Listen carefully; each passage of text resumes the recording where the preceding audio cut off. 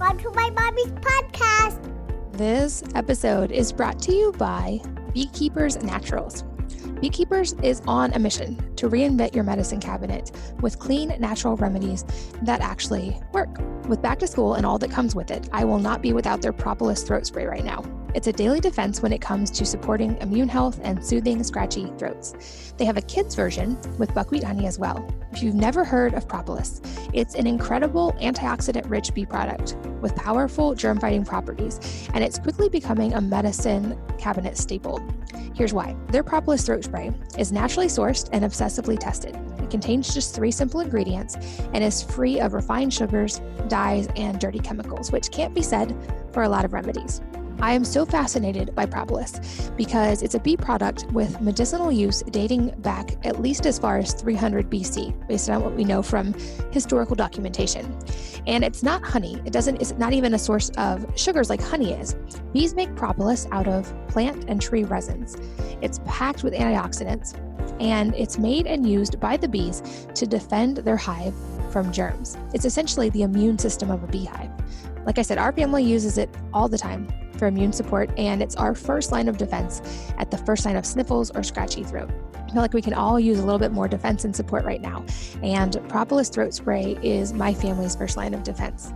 You can try this and all of their products, including their Bee Powered, which is a nutrient-rich honey with some beneficial secret ingredients, the Bee Elixir, which is an energy shot that I use often, and even a CBD-infused honey that my kids love before bed. Try all of that and upgrade your medicine cabinet by going to beekeepersnaturals.com/wellnessmama. You can also save 15% by using that link. So again, it's beekeepersnaturals.com/wellnessmama, beekeepersnaturals.com/wellnessmama to save 15% and meet your new medicine cabinet. This podcast is sponsored by Alitura Skincare. This is a company founded by my friend and previous podcast guest, Andy, who formulated these products to heal after a horrific accident left him with scars on his face. He mixed some of the most nutrient-dense ingredients on the planet to create truly natural products that feed and benefit the skin, leaving it nourished and, in my experience, hydrated and younger looking. I know from talking to Andy that he has literally gone all over the world to source some of these ingredients and is meticulous and even obsessive about testing them for quality and finding the combinations that work the best. Even the name Alitura means feeding and nourishing in Latin, and I love all of the products that I've tried from them. My personal favorites are the mask and the gold serum, but all of their products are great. Here's a tip with the mask. If you mix it with apple cider vinegar instead of water, you get an extra boost and it seems to really deep clean pores. I use the mask a few times a week, and I also love using their gold serum at night or after sun exposure to keep my skin nourished and hydrated. Check out these products and all of their products by going to alituranaturals.com/wellnessmama. That's ALITURANATURALS.com/wellnessmama. And if you use the code wellnessmama, all caps, you save 20% and get free shipping. Hello, and welcome to the Wellness Mama podcast. I'm Katie from wellnessmama.com and wellness.com. That's wellness with an E on the end, which is my new line of personal care products like hair care, toothpaste, and hand sanitizer. And this episode is a must listen, I would say especially for women and moms. I'm here with Diana Rodgers, who is a real food licensed registered dietitian, and she runs a practice where she helps people with weight management, metabolic issues, intestinal issues, and all kinds of other issues to recover their health through diet and lifestyle. She's the founder and author of Sustainable Dish and host of the Sustainable Dish podcast. She's also a mom of 2 and an internationally recognized speaker about nutrition and sustainability, social justice, animal welfare, and food policy. She just released a book with a friend of mine, Rob Wolf. The book is called Sacred Cow, A Case for Better Meat, and it explores the important role of animals in our food system. She will also soon be releasing a documentary by the same name. In this episode, we go deep on that and why we absolutely actually need cows for the sake of our environment, why the idea that cows cause climate issues is very nuanced and not as clear cut as methane. And we really go deep on the importance of protein, especially animal protein, for health for many of us, and how this was a big part of my own health changes over the last couple of years, and what she sees as one of the biggest factors in health for women in her practice. So we really go deep on a few issues. We even get into some pretty sciencey topics like mTOR and why I don't worry about this at all when it comes to protein consumption. Really fascinating episode. I know that you will be as fascinated as I was and learn as much as I did. So without further ado, let's join Diana. Diana, welcome. Thank you for being here today. Thank you so much for having me. I'm really psyched to talk to you. I am really excited as well. I have known you for years now and admired your work for a long time. I actually can't believe I haven't had you on yet. And I'm just so glad we get to have this conversation. And I think for some background, I would love to start with your story because it's pretty incredible. I'd love to hear and have our listeners hear how you got into this world and what you now do. Sure. Well, it all started when I got diagnosed with celiac disease at 26, which answered a lot of questions as to why I was such a sick kid, just very underweight and low muscle tone. And going gluten-free solved a lot of pain problems for me, but not a lot of like metabolic stuff. So I kept on going to the doctor, like, why do I need to eat every 2 hours? Without getting like a massive headache and shaking, basically. And I just kept having them test me for diabetes because I was certain that that's what was happening. But I kind of, was in the normal range every time they did it. And after I had my second child, I decided to quit my corporate job. I was actually working at Whole Foods doing marketing after a career in food marketing. And I started working at our farm. So I had married a farmer and was running all of the farm stand and the ordering. And we had a 500 member CSA, and we were hosting a raw milk co-op. And it was just a group that we didn't know very well, but they were also CSA members and they just needed a distribution place. And so we were happy to have them come in because they would pick up their raw milk, but often buy lots of other stuff too. And so I kept getting requests for coconut oil and, do you render your own lard from your pigs? And I was like, what is it with all these people and this fat? Like they're eating so much fat and it's not supposed to be bad for you and all of that. And then I started learning a little bit more. I went to a Weston A. Price conference and started eating more fat and realized that was a real turning point for me with helping me regulate my blood sugar swings a little bit. So I actually walked up to Sally Fallon at this conference in San Francisco, probably in like 2008. And I said, what can I do? Like, I want to change my career and I want to help people get on this diet. And she said at the time to become a dietitian. And I was like, oh my God, that is a lot of work. And I have little kids and I can't even imagine grad school. And so I started looking around and found Nutritional Therapy Association, which just at the time seemed a lot more digestible to me. It's a great program, really good primer on real food, whole food education. They're very based in Weston A. Price philosophy. And it really answered a lot of questions for me because before I entered that program, I would read a book on raw juicing and it all sounded good to me. And then I'd read another book on, why you should drink tons of cranberry juice and only eat grapefruit. And that sounded good to me too. Like, a lot of these books are the people that write them are quite convincing, really good marketers. And after I became a nutritional therapy practitioner, I really much better understood what humans are designed to eat, what foods are ideal. And I opened a practice.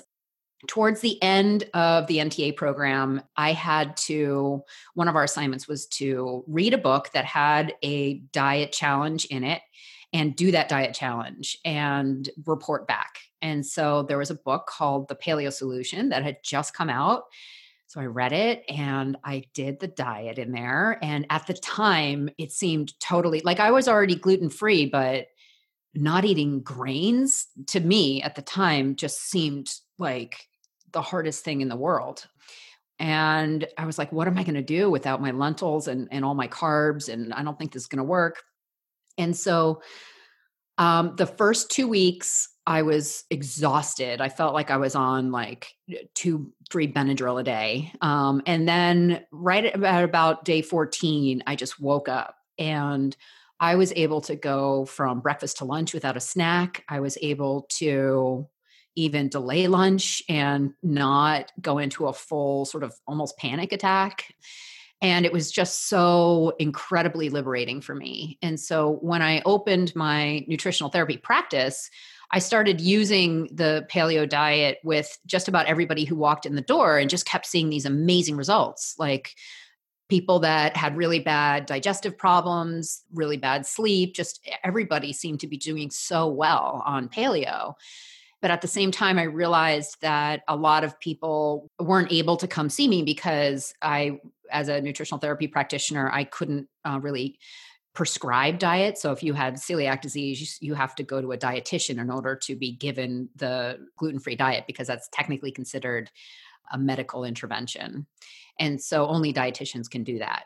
And in addition, only dietitians can take insurance. And that was another thing that was really important to me because I wanted to see a broader range of people and help a broader range of people that could, more than could just pay cash. And so I started the very long process of becoming a dietitian with little kids at home, part-time, and it took about 7 years. And it was just sort of like, I just kind of put my head down and decided this was going to be my hobby for the next 7 years, would be grad school. And so, biochem was what I did at night and on the weekends while still running my practice and raising the kids and still involved in the farm. And after I became a dietitian, I started looking around and it really became obvious to me that all of the people that were talking about sustainable diets and, these global diets that are both healthy and sustainable had to be less meat or no meat, right? Like vegetarian or vegan diets were being talked about. And I realized that there was really nobody who was advocating from a sustainability standpoint, a paleo type diet.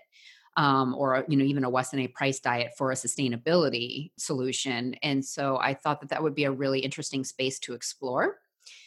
And I kept bothering Rob Wolf, who became a friend of mine, that we had to write this book.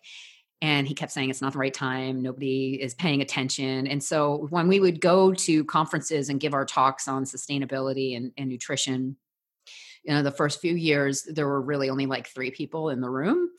But then, as more people got interested in this topic and I started doing more writing about it on my blog and really focusing on that in my podcast, started the blog called Sustainable Dish. It really kind of I started getting a little bit of a following and I would go to conferences and the room would be packed and there'd be people standing in the back and lots of questions. And so, I truly believe that the diet that is ideal for humans, which is, largely based on, what we evolved eating, can be produced in the most sustainable way through regenerative agriculture. And so my latest book and film project really explores that. We talk about the importance of animal products for human health and why animals can be critical when raised well for the environment. And we dive into the ethics because that's always where people start. But we realize that, you can't have a good ethical discussion about whether or not to eat meat without fully understanding the nutritional implications of telling people, especially women and children, to be eating less meat worldwide. And understanding that there is no vegan or vegetarian food system that is sustainable, that you absolutely have to have animals as part of that mix in order to have a really strong closed loop, organic and sustainable food system. So that was a long monologue there, but that's where I was coming from. And so we have the book Sacred Cow that just came out that Rob and I launched in July, and the film Sacred Cow, which is a documentary film that we finished filming, thank gosh, before COVID started. So we were all just remotely editing during COVID. And it's just about done. We're going to be releasing it on my website, sacredcow.info, this fall. And so people can go to my website and sign up for the newsletter in order to find out when we're going to do that free screening. And then after that free week, it'll be available on all the major platforms for viewing. There are so many points I want to go deeper on. I feel like to start, one thing you just said really stuck out to me, which was that there's no vegan food system that's fully sustainable. And I think that's a great springboard into this to kind of delve into all of the environmental impact things related to our food system in general. But certainly this is what seems to be a very common misconception. And I know many people choose to eat plant-based because they think of for the health reasons, but also we hear about the environmental reasons quite a lot when it comes to people making a case for being plant-based. So can you walk us through why there is not a vegan system, sustainable system of eating that actually works? Sure. Yeah. Well, when you look at ecosystems occurring naturally, out in the wild, untouched by humans, they all have plants and animals as part of it, right? There's insects, there's grazing animals, usually there's birds, there's a wide variety of different plant species. And so when we're looking at our farming system, what we've done to screw it up is monocrop agriculture. So that's when you're flying over the country and you look down at all the squares and circles. That's all monocropping, meaning one crop for acres and acres and miles and miles. And it's quite destructive. Not only is it just bad for the environment to have just corn or just soy, but even the act of plowing up that land and converting it from largely grasslands in America that had grazing animals on it to cropland, the plowing, you have to go in and annihilate an ecosystem first. So all of the different species of plants, the little critters that lived underground and in the grasses or in a forest, if that's what's being taken down, all of those animals are being displaced or killed when you have to convert that into croppable land. And then in the planting of the crops, you've got tractors going over, squashing things. We've got insecticides that are killing insects that birds would be eating or poisoning the birds. We've got other chemicals that are getting into our waterways, creating dead zones in the Gulf of Mexico. And then we're, harvesting all of this and converting it into ultra processed food that is also not good for us. So the entire system of modern agriculture is largely broken. And our solution is to really look at ag systems that include the most life as possible. So in the book, we walk people through this idea. It's a brain experiment in the beginning of the environmental section called Grass World, where we try to illustrate the importance of biodiversity. And so if you were to imagine a planet that had sort of the same weather patterns as Earth, but there was no animals on it and there was just grass. If you were to come back a few years later with no animals grazing on that grass, the grass would die. And that's because their grasslands have to have grazing animals chewing the grass, pooping, moving moisture around, fertilizing the ground. That's all really, really important for a healthy grassland. But if you only have cattle on the land, they can easily overgraze certain sections, undergraze other sections. And so you need the impact of predators in order to keep those animals moving. And so we're able to do that with electric fencing on farms. And I'm just realizing I'm totally going down a rabbit hole. You just asked me about vegan versus, animals and sustainability, but it's all connected. So what you need to have in a healthy farm system is as much life as possible, right? Because if one virus came and wiped out the wolves, then you'd go back to having problems again with cattle overgrazing. So you want multi types of grazing animals. You want multi types of predators. You want lots of different insect life, bird life. And so that can all be created in a regenerative agriculture system, and it requires animals to be part of it. There are no sustainable farms out there that don't have animals, or at least animal inputs, right? Like there are lots of urban gardens and organic farms that don't have animals, but what they're doing is bringing in manure, or here in the Northeast, we use a lot of fish emulsion left over from the seafood industry here in Gloucester. And so animals are part of the system, whether you eat them or not. And I think, if you're really looking for a diet of least harm, then consuming grazing animals as part of your diet is actually going to create less harm than eating a diet of only plants. That makes sense, that there's the synergy needed in when you're talking about the environmental aspect of growing any kind of food. And obviously, another area that cows kind of get brought into the equation and get a bad rap is on the topic of methane. And we hear, the claims that this contributes to all the climate problems and that basically cows are the problem and eating less meat is the solution. And I know that you have written about this and you address it in Sacred Cow, but can you kind of walk us through the overview of why it's a lot more nuanced than that? Yeah, definitely. There's a couple reasons why. And the first one is that we don't have more beef cattle here in the US than the number of grazing animals that were here before we got rid of the bison and all the other wild grazing animals, before we came and colonized the US. And so we don't have more methane producing animals than we did before. So, but the second thing is that biogenic methane, the methane that is created from a grazing animal, is actually part of a cycle. So it all gets recycled. It's not like it's just methane going up into the air and staying there heating everything up. Methane lasts for about 10 years.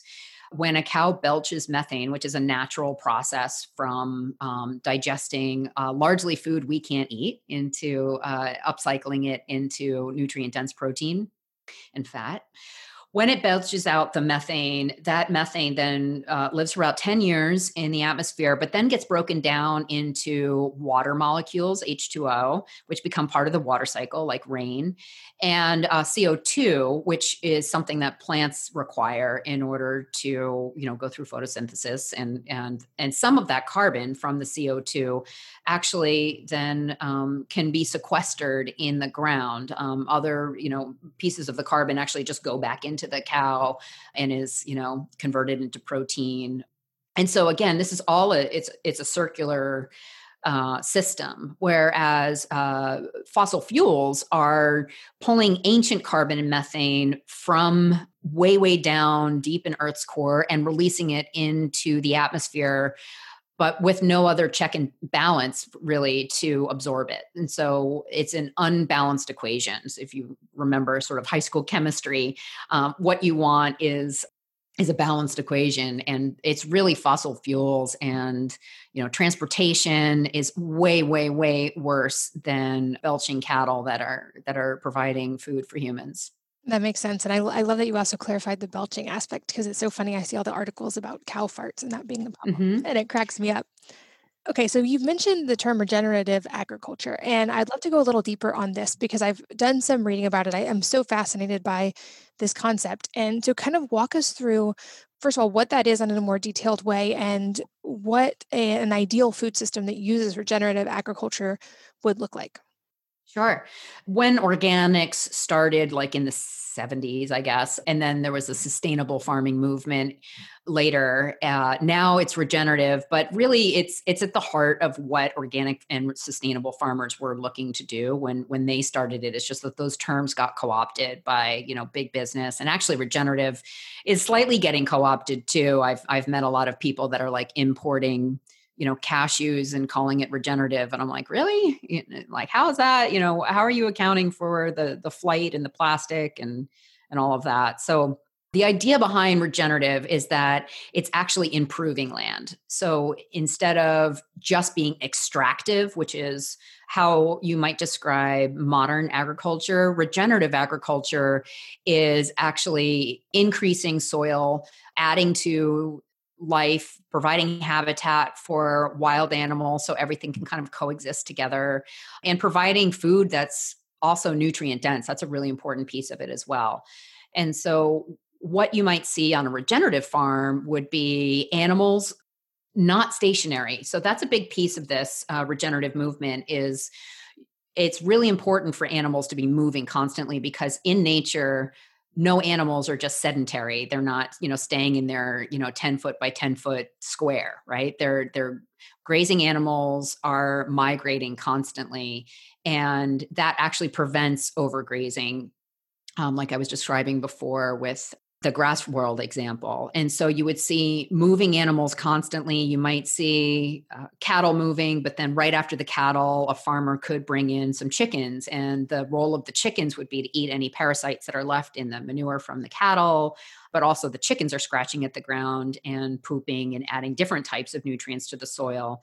And then with cropping, you can actually graze animals after you've harvested a crop. So in the fall, like here in New England, the sheep can come in and eat the rest of the cabbage leaves that are left out in their field. And so, some might call that crop waste or crop residue, but that's really important food for sheep. And then as they're grazing, they're pooping and giving life back into the soil. And so a truly regenerative farm actually has components of animals and plants, and very little tilling, because tilling actually releases carbon. And so you want as low till or no till as possible, which isn't always easy to do, especially in market gardens where they're growing lots of vegetables. But there's not one right way and one wrong way for anything. It's sort of just like scales of better practices. But, again, that's how I believe humans should be eating too, as locally as possible, plants and animals, and, seasonally. So it really kind of combines really nicely with this ancestral way of eating. That makes sense. And I love that you brought up the idea of not just animals, but them having room to move. I think that's an important key, because I feel like often in the debate about what is the best way to eat and should we eat animals or not, it gets overlooked that I'm yet to hear anyone argue for the benefits of feedlot or CAFO farming. Like, we seem to actually be all pretty much in agreement that animals should be raised in a much different way than that. And so I love that you brought that part up.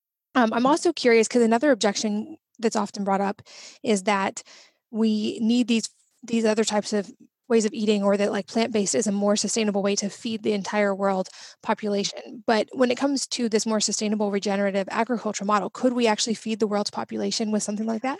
Yeah, that's one of the most common questions I get. And so we have a whole chapter in the book that addresses that. The thing is, our current agriculture system is headed for disaster, and it's just not a sustainable system. So if we were to come back 500 years from now, there's no way that we would still be cropping the way we do. We would destroy, the Midwest is going to turn into a desert. We're just continuing to destroy all the soil there.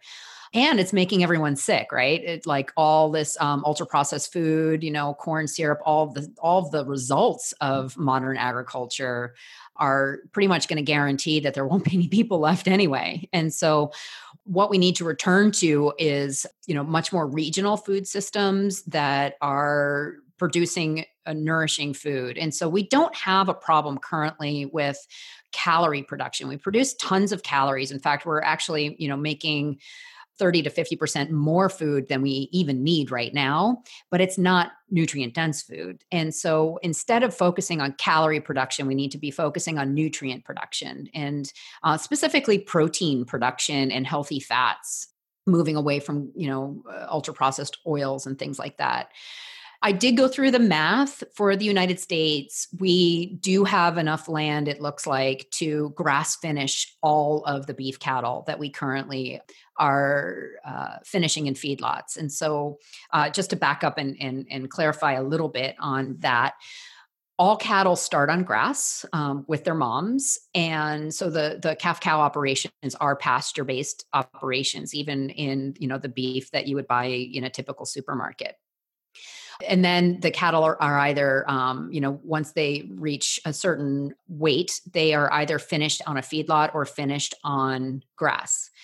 When you look at the land that we have available, a lot of it is underutilized or not utilized at all for grazing. There's certain policies that are in place right now that actually pays farmers not to graze some of their land to keep it fallow.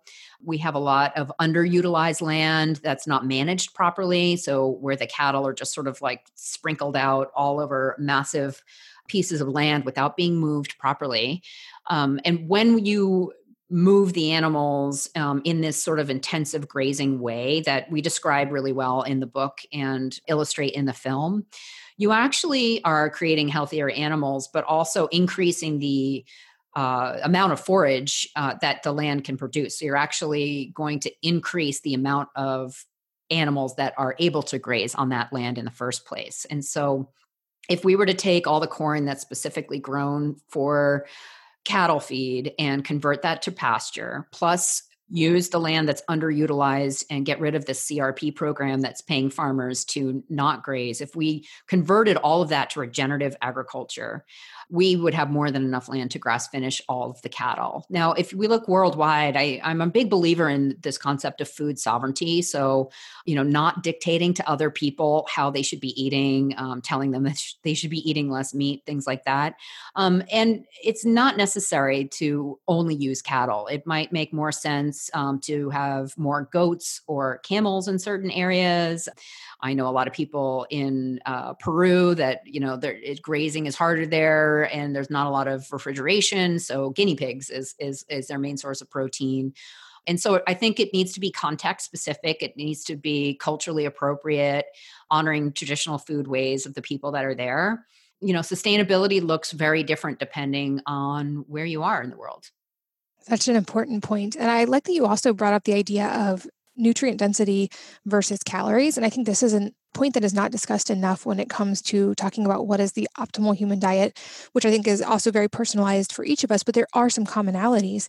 And I think like a lot of the listeners of this podcast certainly would agree that things like processed foods, which are higher in calories, but lower in actual nutrients, aren't the answer. I think a lot of us would agree on that point. But for me, for instance, on a personal level, over the last couple of years, I have lost over 80 pounds and I put my Hashimoto's in remission and drastically improved my health. And part of this for me was eating a lot more protein. So I was drastically under eating protein, and I want to talk about protein requirements in a minute. But this was a reason I really started delving into the different nutrient density of foods and how that relates to calories when I started trying to be able to eat a certain amount of protein per meal. And I realized that to eat, for instance, sardines or chicken or beef, and to get the 30 to 40 grams of protein I was trying to get per meal, I could do that with, 300 to 400 calories, and I was getting all this nutrient density and B vitamins and this whole host of other beneficial things. Whereas for instance, if I try to do that with lentils, I would have to eat several cups of lentils, well over 600 calories. I would get less nutrients and a whole lot more carbohydrates and calories in general. Same with things like quinoa, which would have been, I think, if I remember, over 1,000 calories in quinoa, which is like 5 cups to get the same amount of protein. So that's an argument that I also often hear is, you can get all of these things that you need from plants, which is technically true. And you can, I'm sure, speak to this better than I can, but in many cases, you have to eat a whole lot of plants to get the same macros. Exactly. And, you just gave away my big clinical secret, which is just 30 to 40 grams of protein per meal.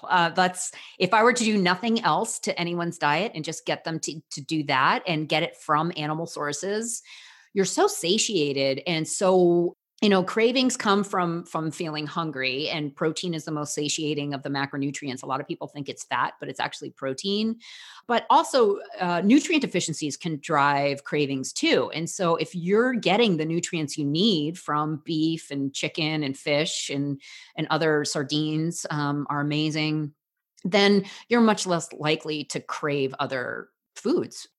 And so, just protein is the ticket. And it's really what we hammer in the book, and the whole idea of nutrient density. So if you were to take emotion completely out of it and just look at straight science, nutrient density, the solution for how to get the maximum amount of nutrients for the least amount of calories, because it is at the end of the day about calories. I know a lot of people don't want to admit that. But what I like to do, instead of having people counting calories, which can lead to hunger and it's not fun, right? It's not fun to track your food. What I like to do is, if they're getting, for women, at least 100 grams of protein, but sometimes more than that, often more than that. I eat more than that. If you're focusing on animal source protein and then just throwing in nutrient dense plant foods like broccoli and asparagus and spinach, you're going to get the most ideal diet. And your analogy with the quinoa, we have some graphics on sacredcow.info and that I share on Instagram and also in the book where we talk about, you can get 30 grams of protein from about 200 calories worth of steak or 140 calories worth of cod, but you would need over 700 calories worth of beans and rice in order to get the same amount of protein. And plus you're eating all those extra carbs and you're not even absorbing the protein in the same way. So animal source protein is much more bioavailable than plant-based protein. It has the right spectrum of amino acids because it's actually not protein that we need, it's amino acids that we need. And so animal source protein has that right balance for us. As far as minerals go, vitamins and minerals, that's the other thing is, people think, well, I get my iron because I eat spinach, but you have to eat cups and cups and cups of spinach. And that's why I'm really excited to be on your show because it's important for moms to hear this. Kids are squirmy. They're less likely to eat cups and cups and cups of spinach when most kids really love bacon and some steak and it can be hard to get the right amount of nutrients into a kid. But if you're giving them enough meat, that's what they need to grow. We know that the only randomized control trial that's ever been done on, meat versus less meat with children has shown that the kids who get more meat actually perform better academically, behaviorally, and mentally. And so I'm very actually against a lot of these programs that are trying to remove meat from schools because there's just no evidence that that is beneficial in any way. Yeah, and it seems like we're seeing pushback on that. Certainly a lot of people listening homeschool or do alternative school methods. And that is one, I would say, positive outcome of everything over the past year is there's a lot more acceptance of virtual and alternative school options right now. So a lot of families are exploring that. And a beautiful byproduct of that is we get to then create a good food culture for our kids as well in every meal of their day. But to echo what you said, have noticed a drastic difference in that with my kids. Because when I started increasing my protein, of course, by just kind of rollover effect, our whole family started eating more protein since I do a lot of the cooking. And especially when it comes to protein in the morning, I see a drastic difference with my kids in their attention span and their focus for the day and just how much energy they have when they get enough protein, especially at breakfast and lunch, even more so than dinner, I would say, which kind of makes sense when you think about circadian rhythm. And we typically, if we're going to do carbs, it's more at dinner, things like sweet potatoes or fruit for dessert or things like that. And they tend to sleep great by doing that. But I've noticed a big difference. And my kids were already eating really clean and what would be considered pretty much paleo at our house all the time. But the increase in protein has been really beneficial for them as well. And we've seen that pay off in sports and school. So it makes sense that, do you remember offhand or what that study is so I can find it? I can send it to you. Yeah, we have it in the book listed and it was not too long ago. Yeah, I'll send it to you. Awesome. I'll make sure to put a link in the show notes, as well as to the graphics you mentioned and to the book, which I think everyone should read because it really goes deeper than we can go in an hour on all of these different points. But I also love that protein. I know you talk about this on your blog, which Sustainable Dish I'll link to as well. But I think this is not talked about enough. And I recently just mentioned it on Instagram that I eat that much protein. And that's part of how I lost weight and had literally hundreds of responses from people going, how the heck do you actually eat that much protein per meal? It's hard. And you have to be conscious of it. But I have found I literally don't have to count any other macro at all, as long as I hit that basic protein requirement at every meal. And then I eat essentially whatever I want after that. Like if I'm still actually hungry, I'll eat whatever I want. I eat a lot of olive oil and like the greens you mentioned, things like that. But I always make sure I hit the protein targets first. And I'm almost always so satisfied from just that I get a protein and a little bit of vegetables and I'm good. But you're right. Like that's a great point I think we need to bring up is you're not going to be able to accidentally eat this much protein. No. And so what I like to do actually, I don't know if you did this in the beginning, but when I'm working with patients, and literally this is the intro to every single woman that's walking into my office because I do one-on-one counseling, virtually and in person. And so I teach them how to use Chronometer. Do you know that tracking website? No, but let's explain it to me. Okay. So Chronometer, Chronometer. And whenever you type it out, autocorrect is going to make it CH, but it's just CR. It's my favorite tracking app because you can track your macros. So, and it has the most accurate data for the USDA data. So you can enter, 5 ounces of chicken and see exactly how many grams of protein that is. So I'll have people track just for the protein, just for like a week in the beginning, so that they can see how much meat they need to be eating in order to hit 100 grams of protein a day, which, I mean, most women come into my office saying, well, I eat an egg for breakfast and I'll have a little chicken on my salad for lunch. And then I'll have a little piece of fish for dinner. And I mean, honestly, that's maybe what I just described there, 25 grams. I mean, it's just way under even the USDA, like RDA for protein, which is really, really low. That's actually the minimum you need to be eating to avoid like disaster. And it's certainly not the optimal level. But anyway, so entering all of that in Chronometer, where you can look at the grams of protein that you're actually taking in for a week to see how much protein you're eating. But it also shows your micronutrients, which is really cool. So it'll show how much iron you're getting, how much zinc. And I actually did a nutrient density challenge not too long ago where I tried to get all my macronutrients every day. So all my B12, all my zinc, all my copper, all my selenium, all through food. I don't know how somebody would be able to do that on a plant-based diet because, well, you just can't through real food because it's just impossible for the B12. But also a lot of the other things too, to try to get that and then also stay, in reasonable portion sizes.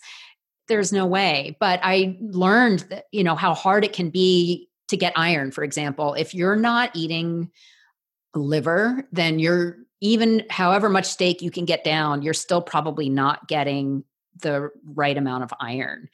And zinc is another hard one. I mean, oysters are off the charts for nutrient density. And so it's really fun. And I like that it's also, instead of depriving yourself, you're actually trying to reach nourishment goals, right? Like, ooh, how can I get copper? And you might look up, what plants have copper in it or what meats have copper, and then, go seek those out. So it was really fun for me. And that's what we talk about in the book. We actually have a 30-day nutrient density challenge that we call Eat Like a Nutrivore. And I think a lot of my work in the future is going to be focused around this. I really appreciate the link to that tracker. I'll make sure that's linked in the show notes as well. And I think you're right, that paradigm shift of trying to eat enough nutrients versus deprive ourselves of calories, it makes a huge difference. And it also was part of my internal mindset shift of not trying to kind of punish myself to lose weight, but accept and love myself and nourish my body from that place, and how that drastically changed my physical body as well. But it all started on the internal side. And okay, so you mentioned protein requirements, and that's such a great point. Most of us probably aren't even hitting the RDA minimum, which, like you said, that's just to avoid disease. But do we have any good data on what optimal goals or protein targets actually should be for men and women? You mentioned over 100 grams per day. How do we figure out what's optimal? Yeah, I like to look at it as 20% of your, a minimum of your caloric intake should be coming from protein. And so that's actually, because meat is so low in calories, that's quite a lot of meat. And so, 20 to 35% is the accepted macronutrient distribution range, AMDR.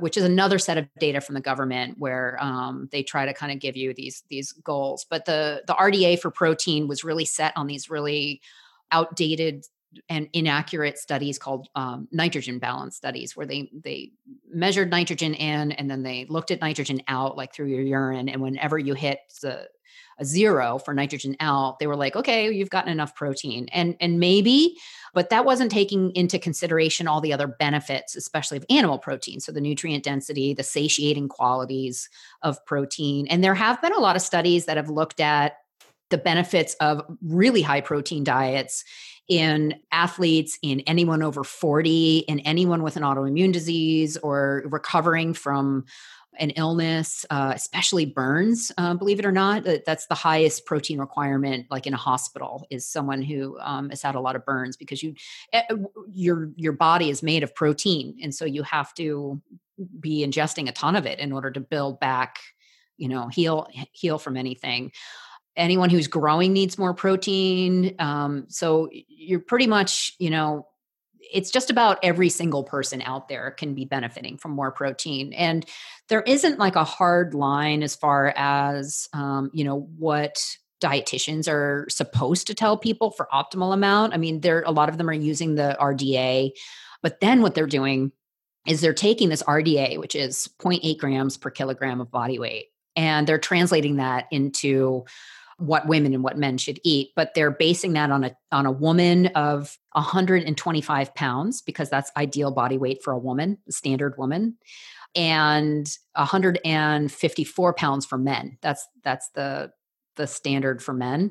But the problem is the average American woman is over 160 pounds, and the average American man is over 190. And so when you look at protein requirements, even 0.8 grams per kilogram, you got something way higher than the numbers that are circulated around there. So I think right now, most people assume that women are supposed to get 45 grams and men are supposed to get 54. But really, if you calculate out the RDA for even average weights, according to the CDC, you're looking at double what we should be getting, and taking into account the 20% of the average macronutrient ratio. And so what Rob and I recommend in the book is really, anywhere from 1 gram of protein per pound of body weight. And that's not gram of fish, that's gram of protein. So that's why it's nice to go on a chronometer and see like how many grams of protein is in a 3-ounce piece of fish, for example. So I like to start women at a minimum of 100 grams of protein, but it really can go up from there. I mean, I've eaten as high as 145 grams of protein, and I felt amazing.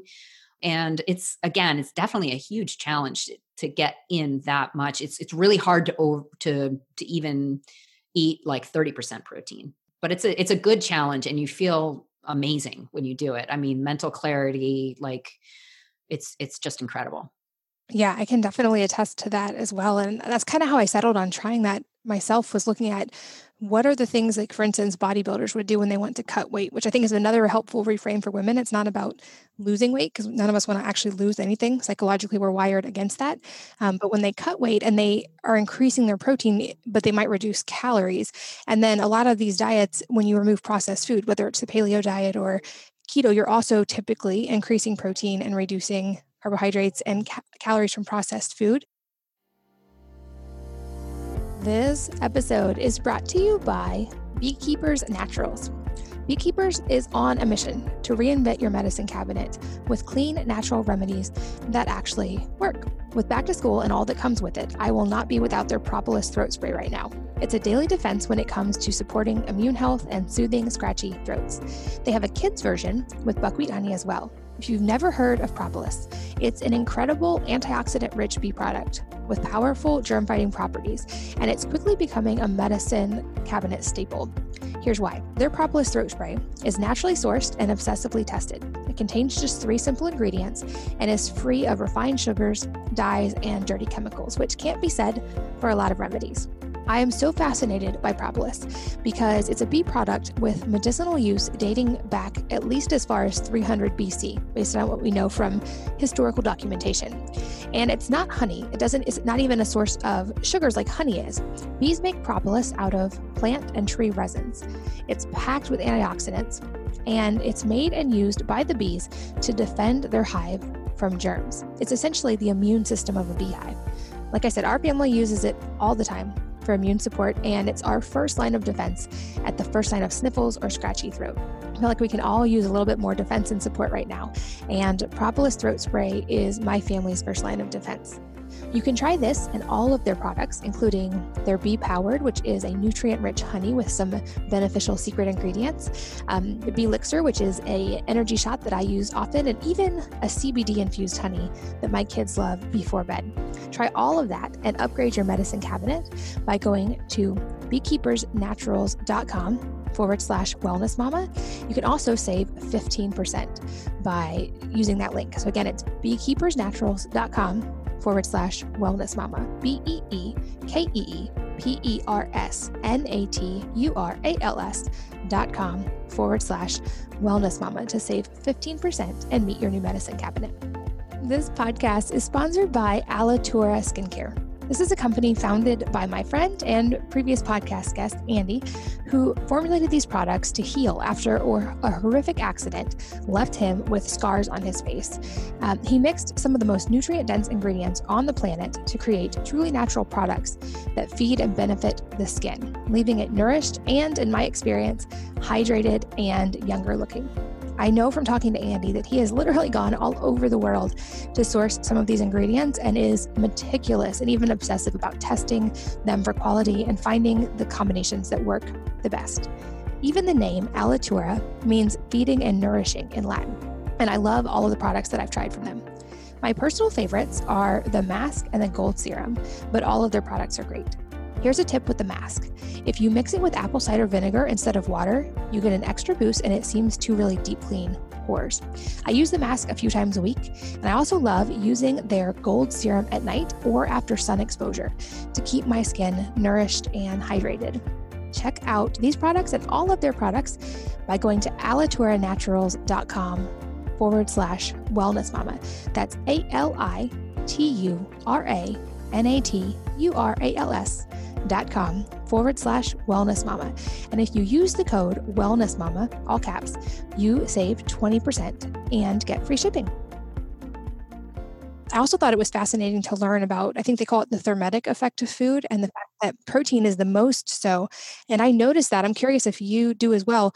When I first started spiking protein, and then even now if I eat more protein than normal, I will notice my body temperature rise. And I think this might have actually been beneficial to me in getting my body temperature to return to normal after having Hashimoto's for so many years. Yeah, definitely. I could see that. And I haven't thought about it that way, but especially for someone with Hashimoto's, that makes total sense to me. And why you in particular would feel amazing eating more protein, right? It takes a lot of calories to break down protein. And that's not a bad thing. That's a really good thing. You want your body to be working a little bit, but also being able to fully extract all the nutrients it can from that food. And that's better with animal source foods. And anyway, so there's, I just have it's really difficult for me when I see these people talking about how, we're eating too much meat. Like, really? So what is too much meat? What does that even mean, too much meat? So I looked at how much meat we're eating in America. And since 1970, our red meat consumption actually has gone way down. We're eating a lot more chicken, but that's thanks to hormones and artificial vitamins and cheap oil that allows for cheap feed for chicken. Our average intake of beef per person per day in the US is only 2 ounces. And so as a clinician, I have a real problem with people saying, well, we have to eat less meat. Meat is a nutrient-dense food. I think people should be buying the best meat they can afford. But even if your only choices are, you don't have access, right, to grass-fed beef and your choices are beef, pork, or chicken just in the grocery store, I still would recommend moms buy the beef. It's more nutrient-dense than chicken. And for a variety of environmental and ethical reasons, one cow can produce 500 pounds of meat. How many chickens would you have to kill for that? Most cattle, again, are on grass. All cattle are on grass for most of their lives. And even when they're at a feedlot, I'm not endorsing feedlot beef, but I'm just saying compared to industrially raised chicken or pork, beef is the more humane choice. It's the more nutrient-dense choice. And environmentally, I actually think that even typical cattle are better than typical chicken or pork. So to get a little sciencey for a second, and feel free to not answer this question if it gets too sciencey. But another thing that I hear, at least in the more detailed debates about protein consumption in general, is related to mTOR, which I believe stands for mammalian target of rapamycin, or the mechanistic target of rapamycin. But there are sources that claim that too much protein can basically increase this in a bad way, and so that we should not eat too much protein because of mTOR. And I've seen things that kind of debunk this, but I'm curious your take on this. Yeah. So, mTOR is the villain of the day, but, there's other, I'm sure next month it'll be a different one. And so we lightly address this in the book, but basically there are so many studies looking at intake of protein and the longevity and quality of life, right? So There are some people that say, well, if you eat less calories or less protein, you're going to live longer. But if you don't have the right amount of protein, you're also more likely to fall. And sarcopenia, which is age-related muscle loss, is a legit real thing that is the most common problem that older people are facing. Starting at age 40, you just start losing muscle, and it's really hard to get that back again.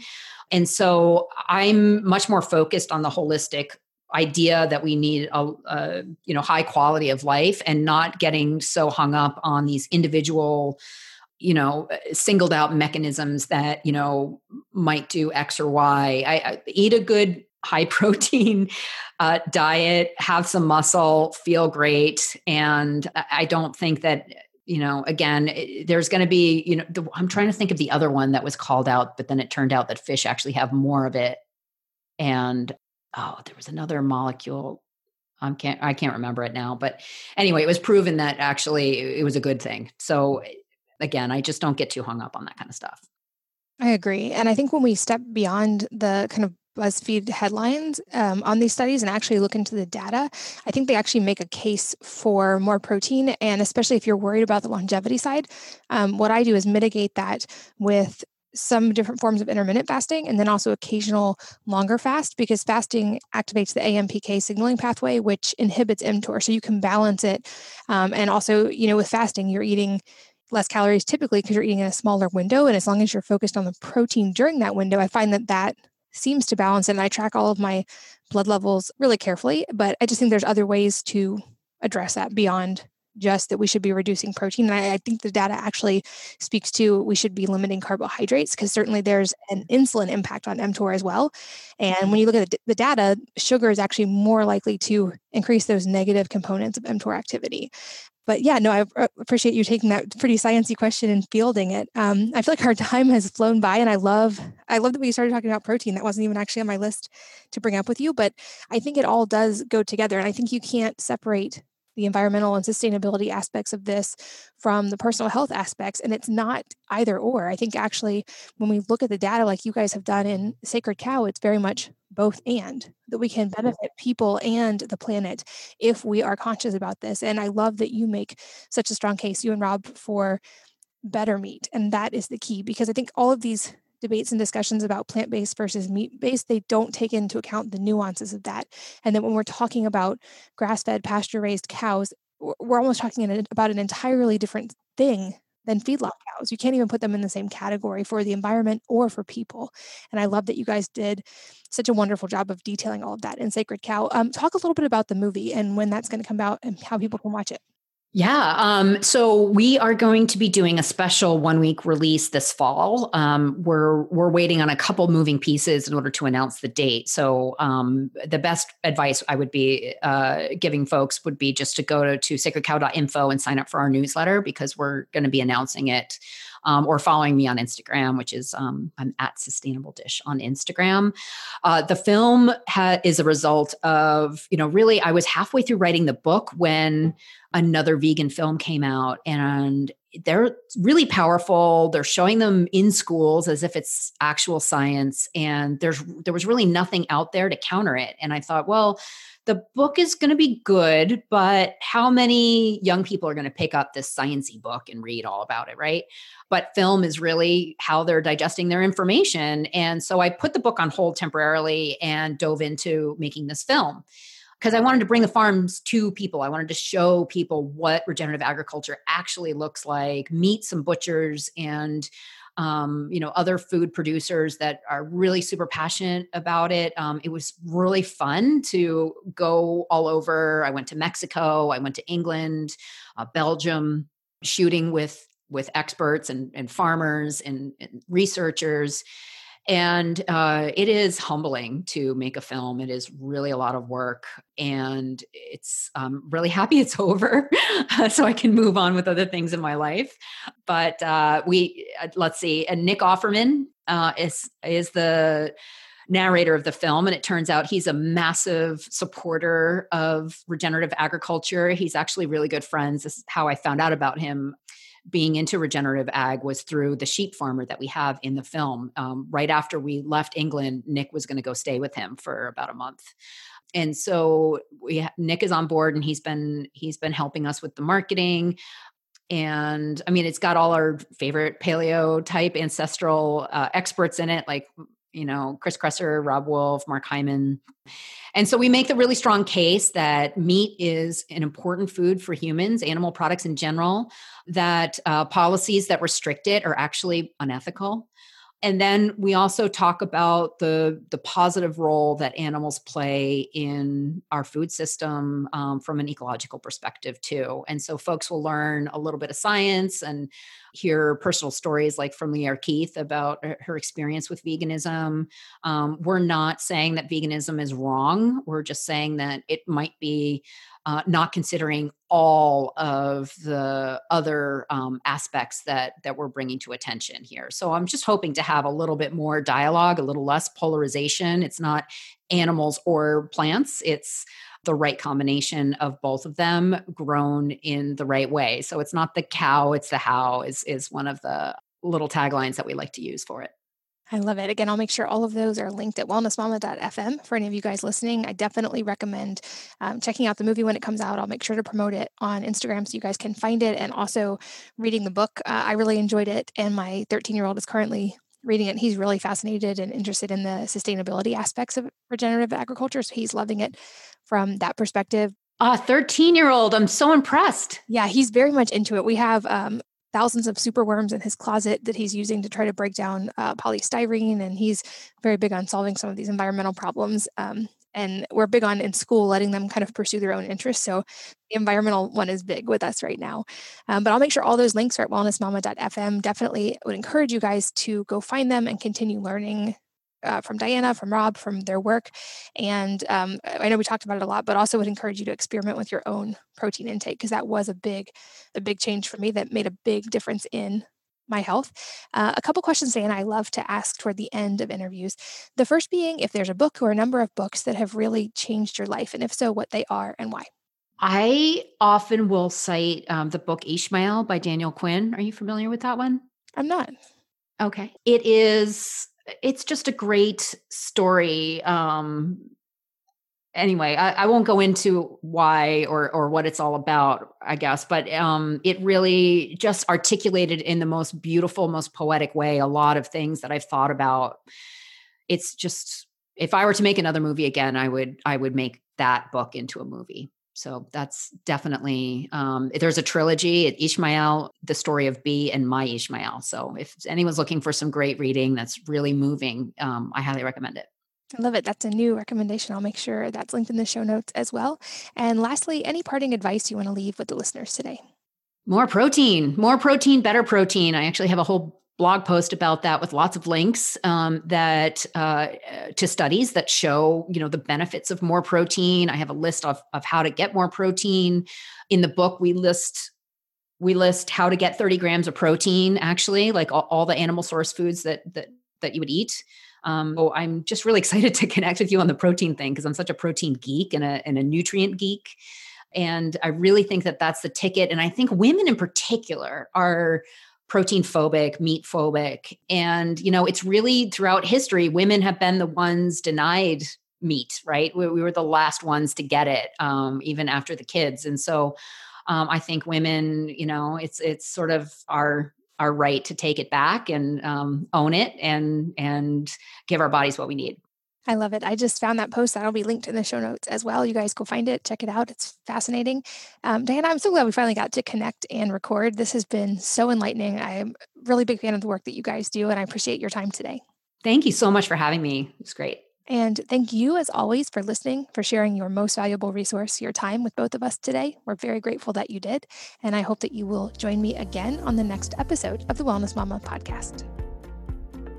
If you're enjoying these interviews, would you please take 2 minutes to leave a rating or review on iTunes for me? Doing this helps more people to find the podcast, which means even more moms and families can benefit from the information. I really appreciate your time, and thanks as always for listening.